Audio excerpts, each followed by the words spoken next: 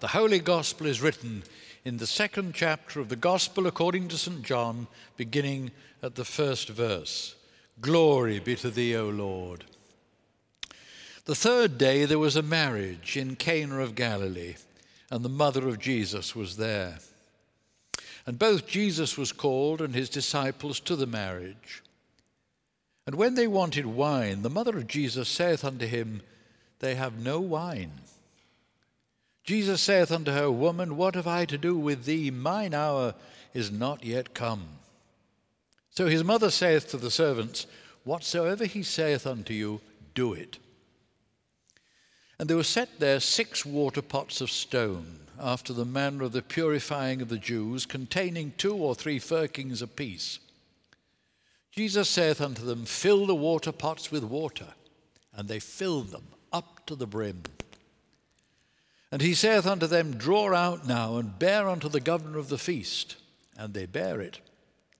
When the ruler of the feast had tasted the water that was made wine, and knew not whence it was, but the servant which drew the water knew, the governor of the feast called the bridegroom, and saith unto him, Every man at the beginning doth set forth good wine, and when men have well drunk, then that which is worse.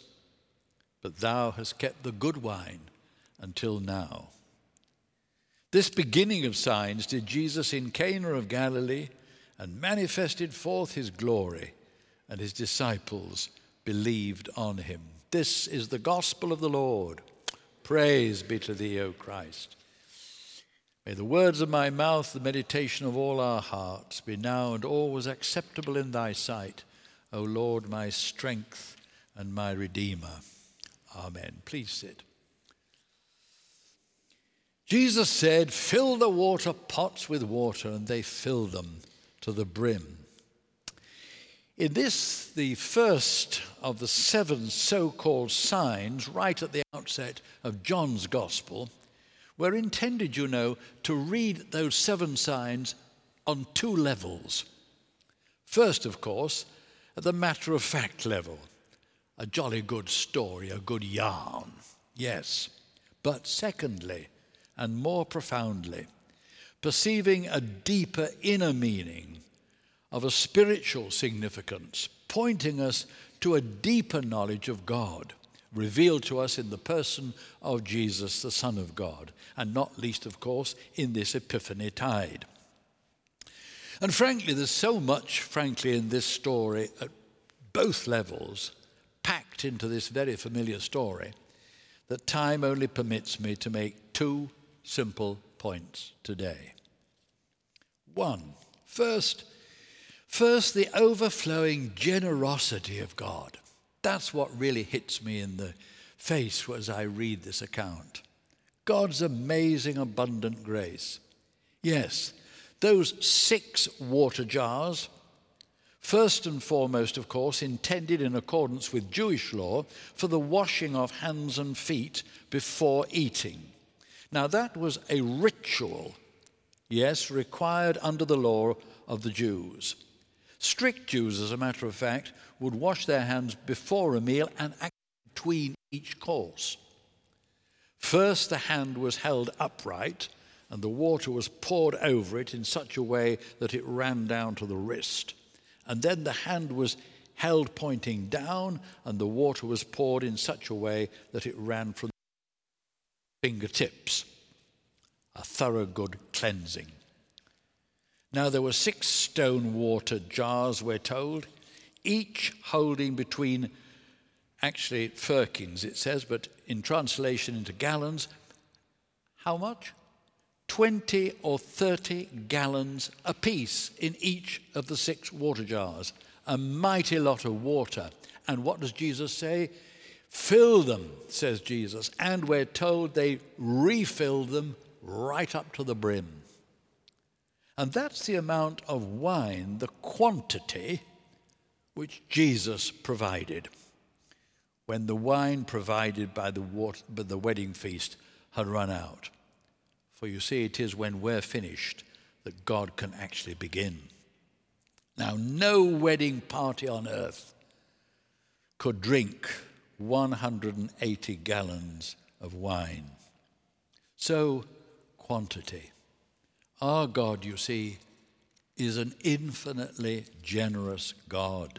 I love that hymn by Cardinal Newman. One verse begins, "O wisest love," and then the next verse, "O generous love."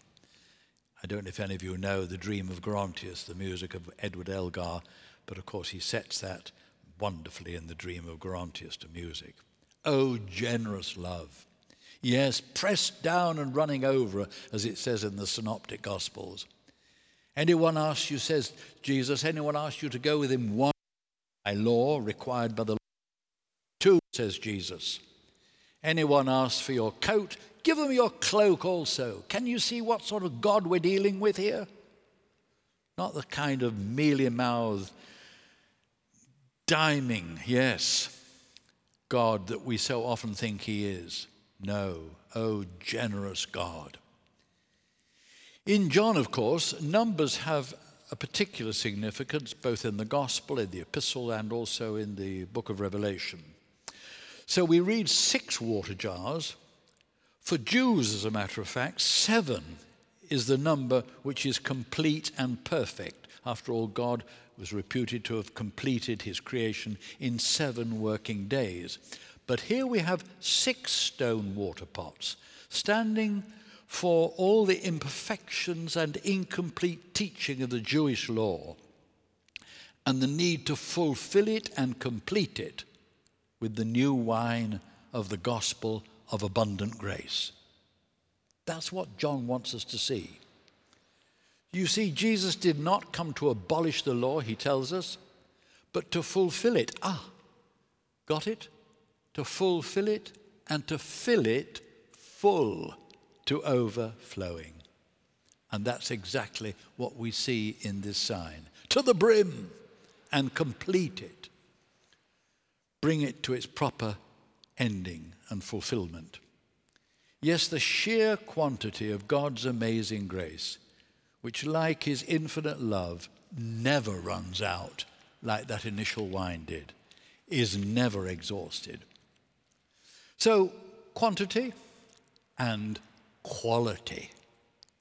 The quantity and quality of the new life of grace offered to us when we allow Jesus into our lives, into our problems, into those places where we're finished and he can begin to enrich our lives like water enriched into wine, or I like to think like wine enriched into champagne. That's the sort of life that God is holding out to us in Jesus. So this beginning of signs we read in the gospel, Jesus did and revealed his glory. Well, you might ask, what is God's glory? Irenaeus puts it very plainly. He says, the glory of God is a human being fully alive. Yes, God comes to enrich his creation in the new creative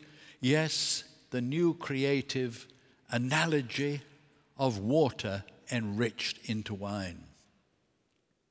I love this story, apocryphal of course. A recovered alcoholic converted at an evangelistic campaign shocked his drinking friends when he finally stopped drinking. Himself silly, as he used to do every Friday night at the local pub with his mates, and became, as he liked to call himself, a born-again Christian. Surely you don't believe all that stuff, scoffed his drinking pals. Those miracles and that business of Jesus turning water into wine.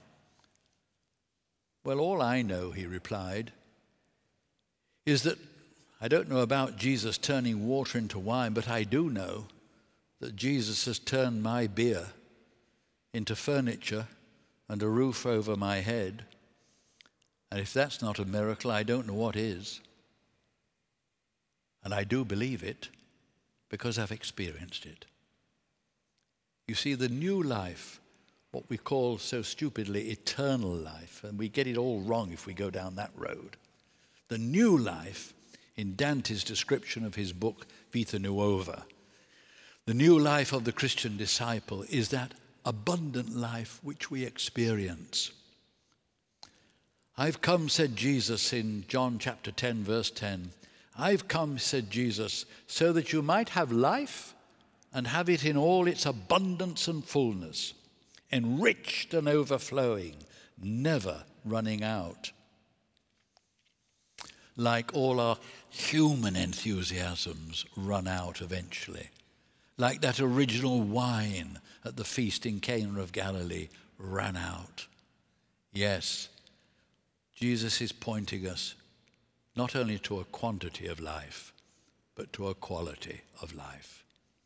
Because eternal life is both longevity, yes, but also, first and foremost, quality. A quality of life which is stronger than death, a quality of life which is abundant and everlasting. That's what the gospel is all about, dear friends. That's what God is trying to show us in this Epiphany tide. And that's what Jesus came to show us and to demonstrate in this season, when the true God shows us his true face.